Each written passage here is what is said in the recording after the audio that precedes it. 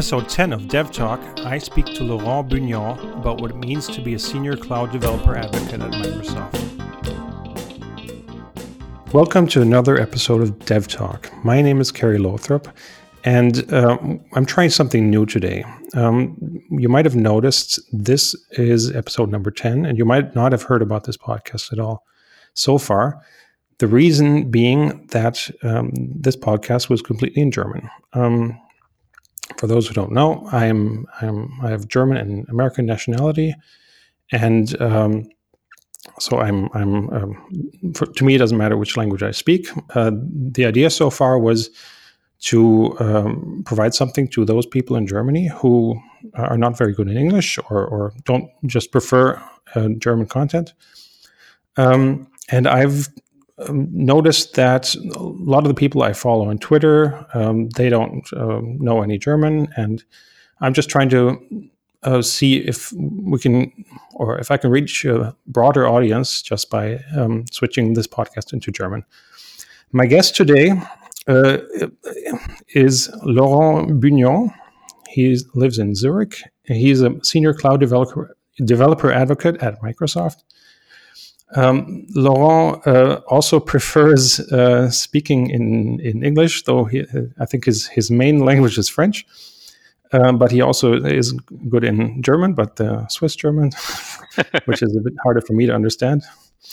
And you might know him from the famous MVVM Lite framework, which has been around for many years and is an essential framework for building MVVM Lite applications in the .NET space, be it desktop, mobile, whatever. And he's also a frequent speaker at conferences. Hello, Laurent. Hello, how are you? Thank you for having me. Well, thank you for being my guest today. I think you might be the best known guest so far, and that's a very, very relative, metrics in our world, right?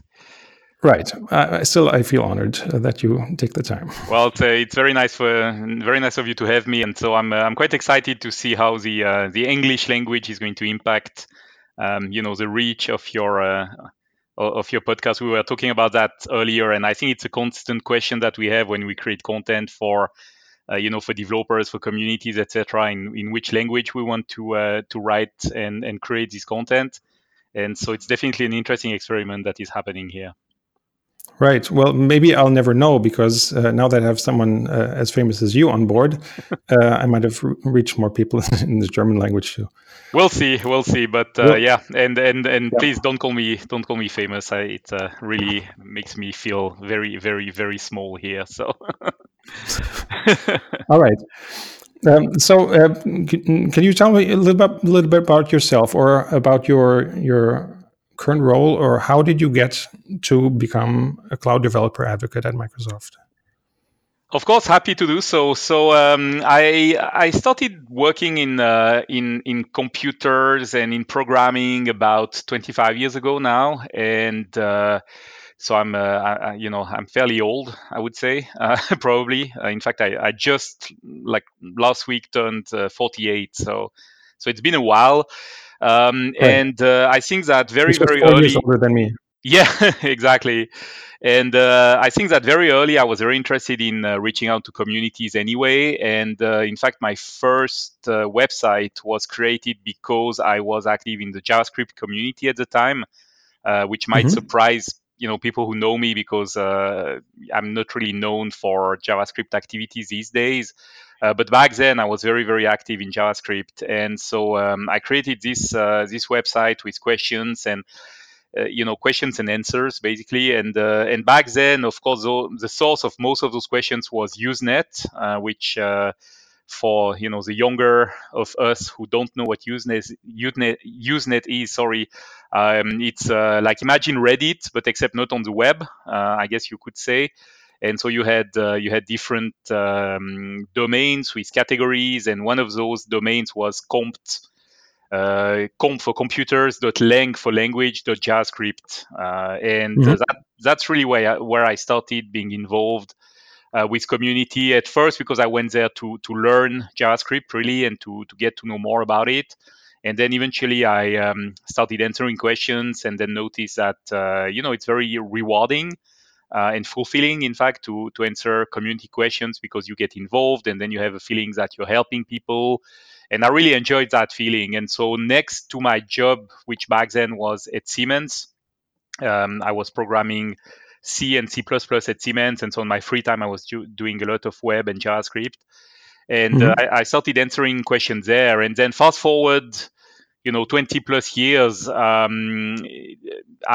continued to do community work a lot. I moved on to .NET eventually around 2001. And so 2001 to 2005, more or less, I did mostly ASP.NET web development, and so still a lot of JavaScript, but more and more C# and things like that. And then in 2006, I went into what back then we called rich client programming, which was really WPF at the time. So Windows how do you call that? Windows Presentation Foundation. Thank you. I had a blank right there. I was looking for Windows Programming Foundation, which doesn't make any sense, of course. So Windows Presentation Foundation. And then later on, Silverlight took off, and I was very involved with Silverlight, and I wrote two reference books about Silverlight, and so I would say that this is really a succession of activities, but really mostly always driving me was this desire to help people and to teach programming or teach architecture or teach these kind of things.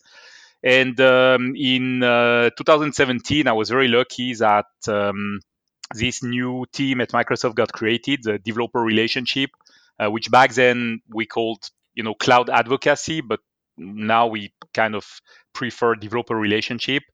And somebody whom I've known for many, many years, Scott Kate, a good friend of mine, saw that I would be a good fit for one of those jobs. And I got a call out of the blue, totally on Skype one day. And it was Scott who told me, well, would you possibly be interested in interviewing for Microsoft? And I thought, well, I mean, it sounded like a really interesting job, I would say.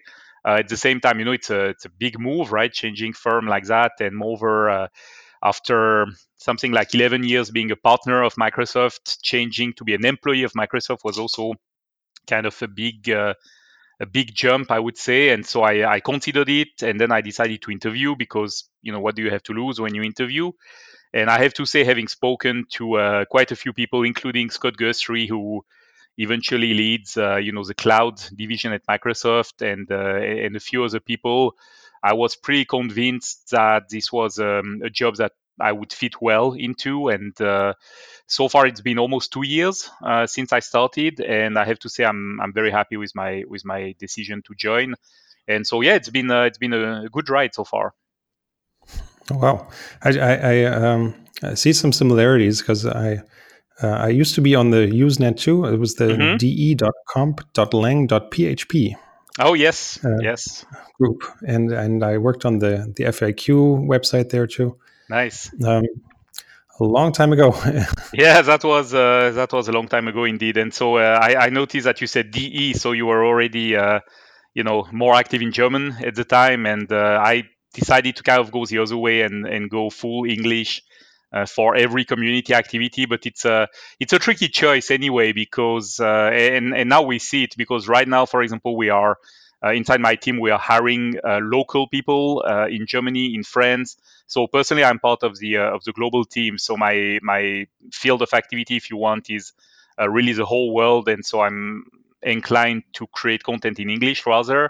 But we also have more and more local people, or regional people, like we call them.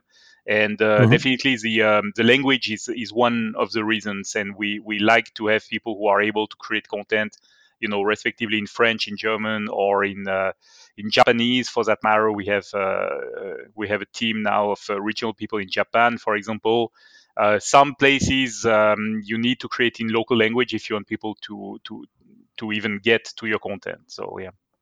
Okay, well, I remember there were people at Microsoft who were called technical evangelists. Correct. Are those still around, or is this seems like a similar role? Yeah, so it's not dissimilar. So a few things happened, and the technical evangelist or the developer evangelist, or they had different names, right? We call them a DPE at some point, developer platform evangelist, and then we had Hmm. DX for developer evangelism. And those people are still around for some part. Some of them left Microsoft, some of them are still at Microsoft, but for the most part, they are not doing a developer relationship anymore. They are doing other activities. And I would say the developer advocate team or developer relationship team, it's kind of a new team. And I think mostly I see two main differences. One difference is that the developer relationship team has been hired, with some exceptions like myself, very much outside of Microsoft. So we have reached out to people who didn't have a lot of Microsoft experience, but who had a lot Hmm. of experience with their own communities. And here I'm talking about people like Python community people, or Java, or JavaScript for that matter, Node.js, etc., or artificial intelligence, etc., etc. And a few of us come, I would say, historically from more of a Microsoft background. People like Jeremy Leakness, who is on my team, for example, definitely also a long-time MVP. We have a few MVPs who joined. But I Hmm. would say the majority of the team is really from outside. And I think that the main driver here was to say, if we want to reach out to those communities, we need people who are really very, very, how should I say, who the community kind of trusts and believes in. And, you know, with all respect to developer evangelists who have done really a tremendous job right over the years, reaching out to many communities, that when you come with a Microsoft label, it's harder to reach out to those communities. And there is still a little bit of so I would say that is disappearing a little bit, but there is still a little bit of a bias against Microsoft in certain communities. And so by Hmm. hiring people who were already very, very active and respected in those communities, I think we managed to overcome this bias. So that was one of the driver.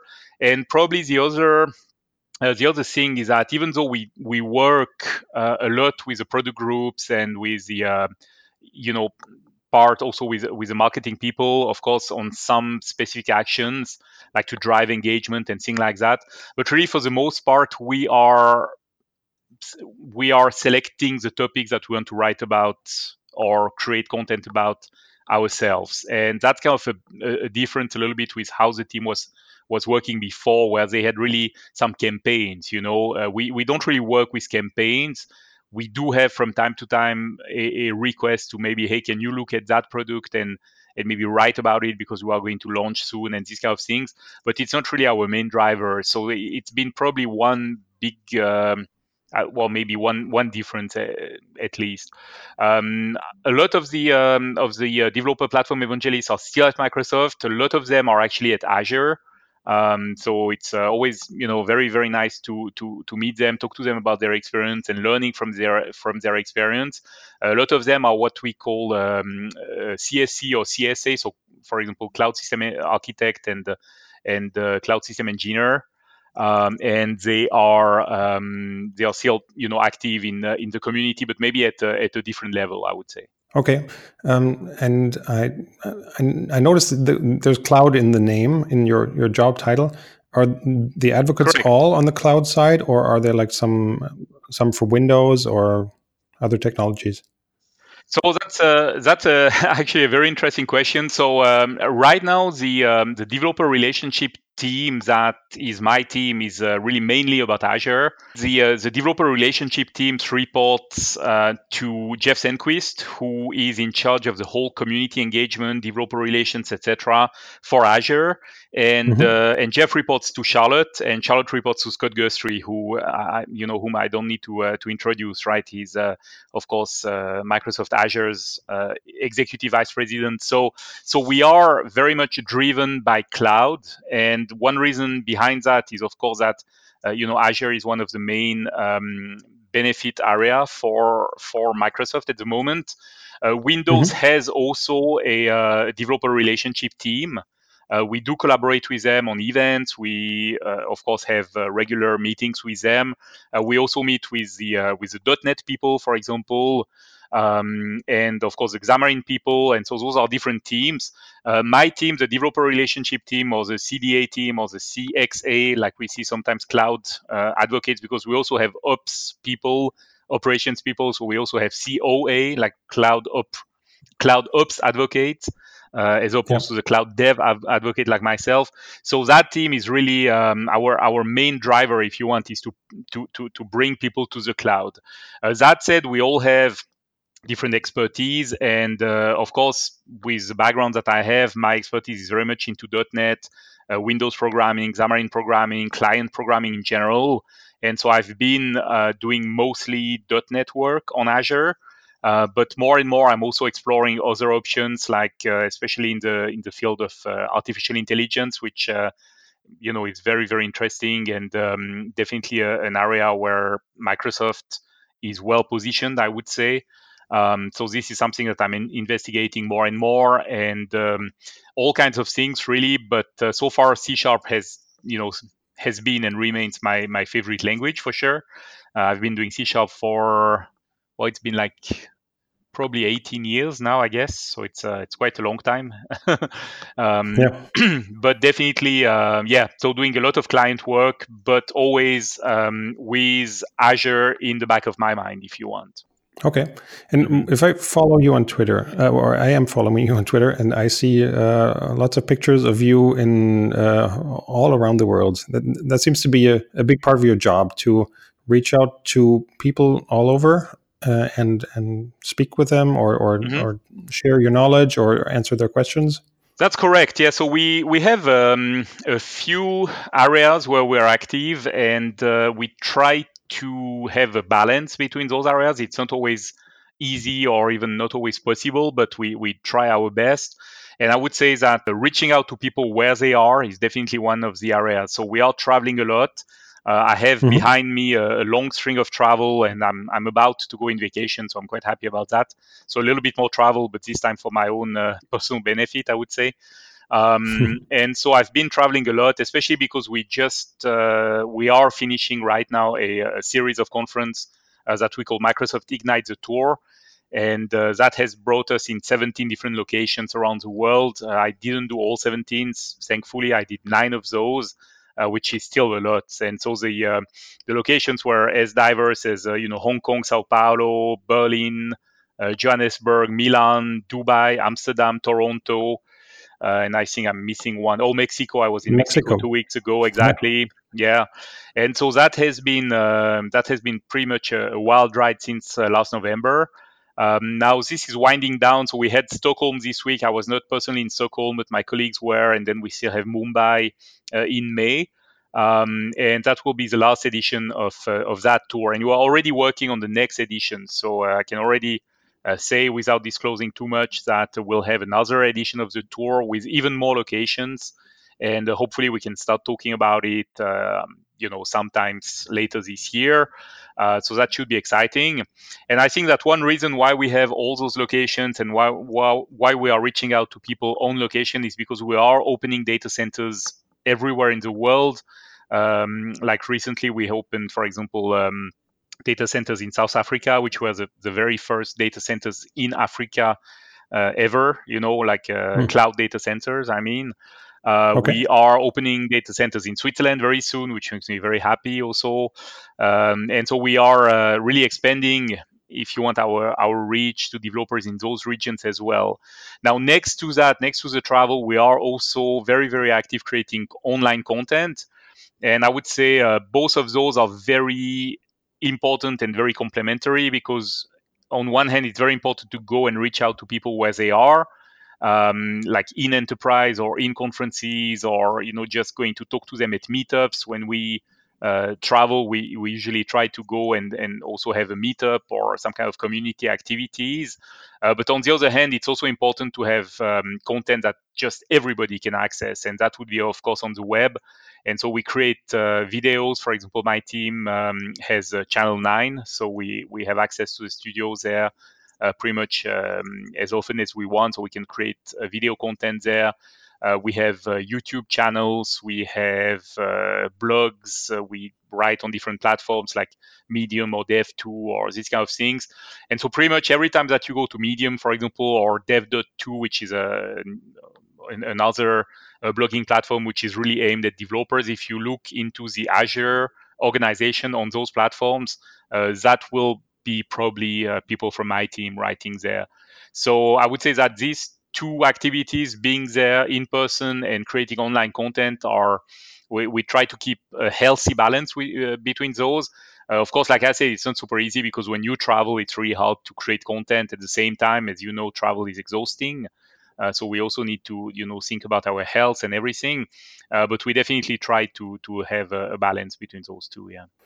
So, when you're creating content, is there like a focus on video, or is it just a balance between written, or is there any audio content, or audio only, or how is Yeah, that split up? so we are pretty much free to do what we want. So that's good because some people are much more, familiar and much more skilled in creating audio content. So we do have people who have podcasts, for example. We have Hmm. people who do video because they are more skilled or maybe more equipped, to do videos, or maybe we write. It all depends, right? So anybody can really choose. We have people who have very successful Twitch channels, for example, like my colleague Suze Hinton, who is well known in the domain of IoT, for example. She's Hmm. extremely popular on Twitch. So it depends a little bit. We try to explore different platforms and seeing how they work. So far for myself, I like writing. So it's been one of my skills. I think that uh, I'm fairly good at writing content, so I do like that. I've been exploring video more and more because it's a very nice medium that you can, where you can present things a little bit in a different manner.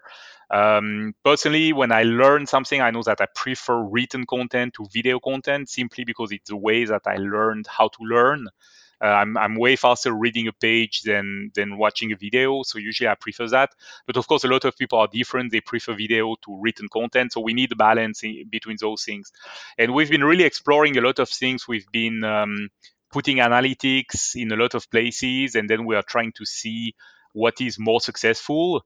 And it's been an interesting thing for sure. The new platform that I was mentioning, Dev.to, right now is kind of our how should I say, our new platform that we all like a lot because the engagement is very high on this platform. So it's very interesting. Of course, we are also active on social media, Twitter and Facebook for some of us.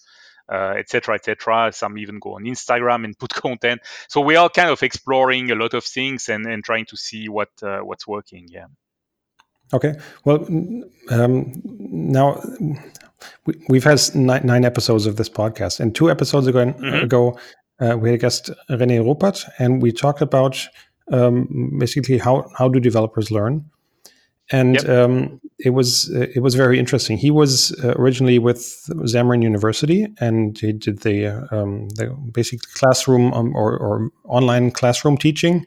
Oh yeah, I know And Rene pretty well. Yeah, he's a great guy, by yeah, the way. And I always remember because I did follow the Xamarin University classes back then, and I always loved when I was following classes with Rene.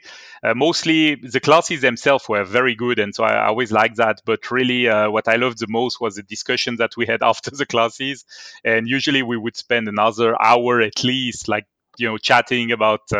Development and architecture and all that. So definitely a good guest to have. Yeah. yeah, it was really nice. And I'm just going to repeat some of that because it was Huh? in German, and I can't just refer to that episode because most of Sure. the listeners won't be able to hear that. But what we were saying was that well, developers, it's not just that different types of or different people learn in different ways. It's also that a single person can learn differently in different situations. You can have the situation where this is a completely new technology. We're moving our on-premise service into Azure, for example, and then you might have the time to just sit down, look at some videos, or watch some videos, and sometimes you're developing in the middle of development, and it would just be too much to watch a video to just figure out how to call this method. So it's always a balance. Like for me personally, also I listen to podcasts while I commute to learn. Then I sometimes I can actually sit down and take the time to watch, and sometimes I want it written and just some pictures, and have it easy to figure out how to solve the problem I'm just Mhm. encountering. Yeah, I think that probably the biggest learning that we have in the past few years is that there is no one method of learning and there is not one single way. And our life would probably be easier if there was, but I guess there are really as many ways of learning as there are developers on the world, right? Some people prefer just like scanning. Like, for example, for myself, I know that if I search the answer to an issue, I don't like to go through a video where basically it's how to search in the video, like where is the Right. where is the Yeah. relevant piece of information, right? And also one thing which is also important for video is that a lot of those videos are not very inclusive. Like when we put content out for Microsoft, we have to add captions, for example, and Hmm. it's honestly, it's a gratifying work because we know why we do it, but it's also a lot of work to put captions out and to make sure that really everybody can read and understand, or have a like a screen reader, for example, reading the description and checking what's happening, or of course captions for people who have maybe trouble hearing, right, so that they can read the text as we go. And now more and Hmm. more, we're also trying to translate this content if we can. So it's not just about putting captions, but also about putting translation of the Wow. text, because some people don't speak English. Hmm.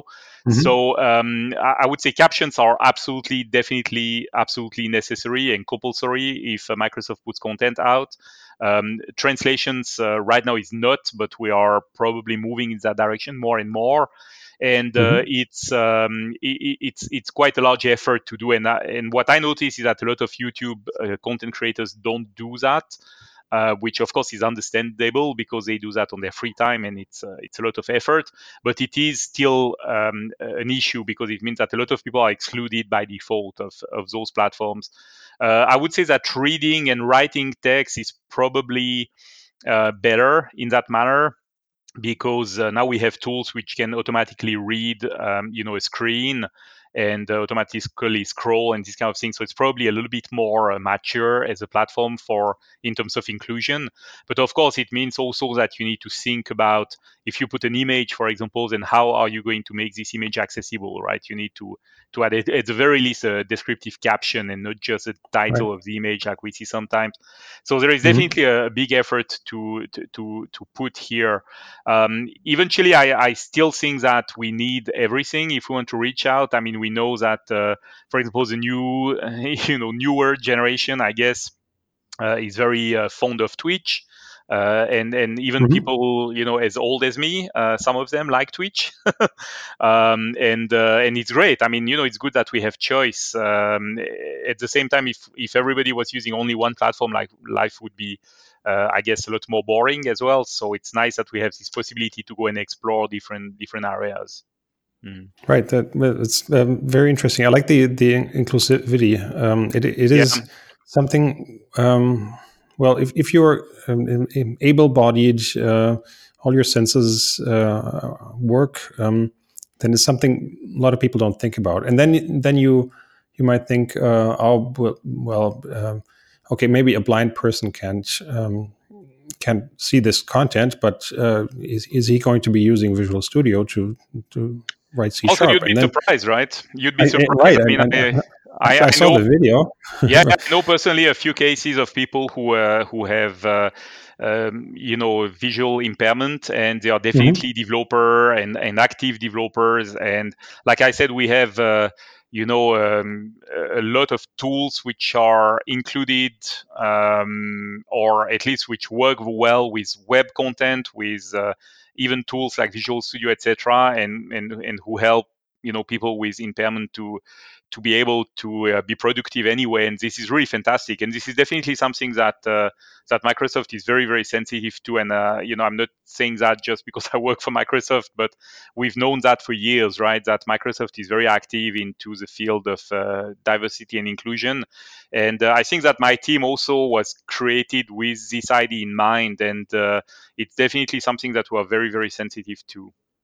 Right. Yeah. Well, I saw at I was really happy to see at the MVP summit that there were a couple of developers who were blind. They're Microsoft MVPs, and it is great that they can basically not only do their job, but they can share their knowledge with this impairment.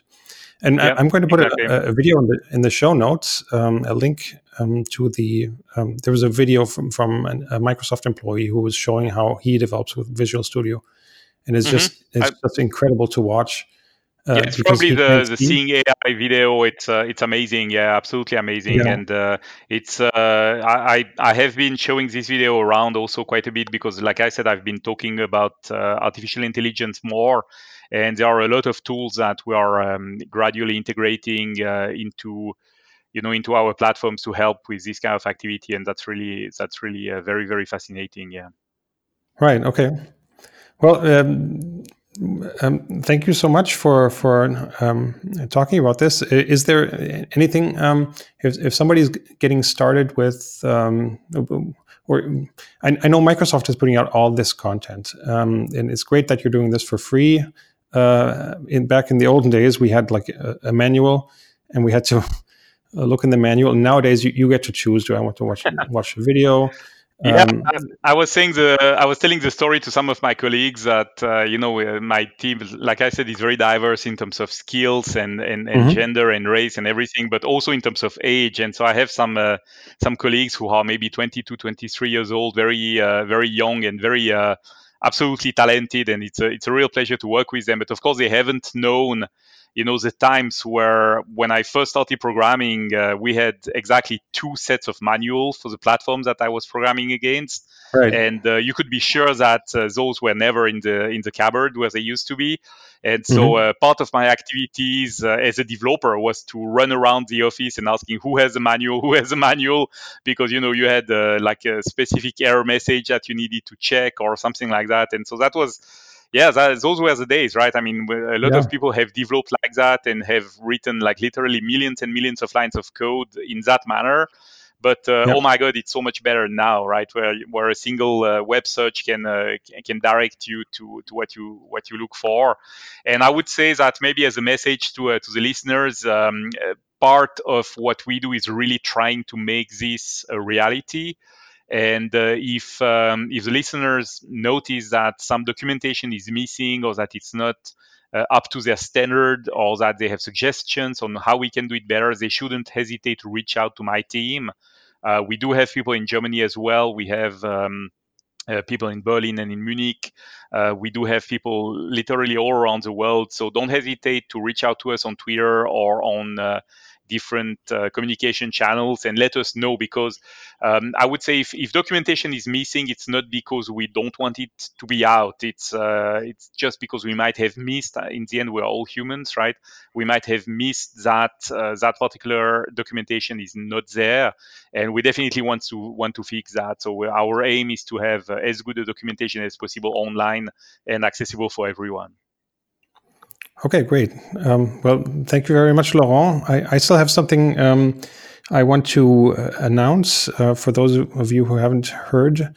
I am one of the organizers of an event called the Expert Day for Xamarin. This event will take place on June 14th in Munich at the Microsoft office. We asked Laurent if he could come, but unfortunately, you didn't have the time. But we have it's really a problem of conflict. That's all. So if if I'm available, I would be more than happy to come to an event. Especially Munich is not far, Right. so definitely we'll do that in the future. But we just need to select a date where I'm here in Zurich, and that would be easy. Oh no, don't worry. But we have people from your team. We have Jim Bennett from London, and we have Mike James from Amsterdam, and there will be a total of 16 speakers from all around Europe, from 8 different countries. We'll have 2 tracks. It's a one-day event. It's free, and it is basically if you are developing with Xamarin technology, then this is the event for you to learn about all the things that you can achieve with this platform. We also have 2 presentations that are going to focus on accessibility, the topic we just talked about, how to write an app that somebody who I don't know, maybe can't hear or can't see, or can maybe sometimes apps have like shake the app to do something, and maybe some people can't shake their phone, or maybe some people cannot hold the phone without shaking it. All of these things that you don't think about, I'm really happy that we'll have 2 talks about this topic. So there are still a few spots left, and I will put a link to the event in the show notes also. Fantastic. Yeah, that sounds like a really good event, and those colleagues of mine that you mentioned are really definitely awesome, and so definitely very, very interesting to hear them. Okay, great. Well, thank you, Laurent, for being on the show. And this was another episode of DevTalk, and we'll be back with another show in 14 days. Okay, thanks. Bye-bye. Thank you so much for having me. Bye-bye.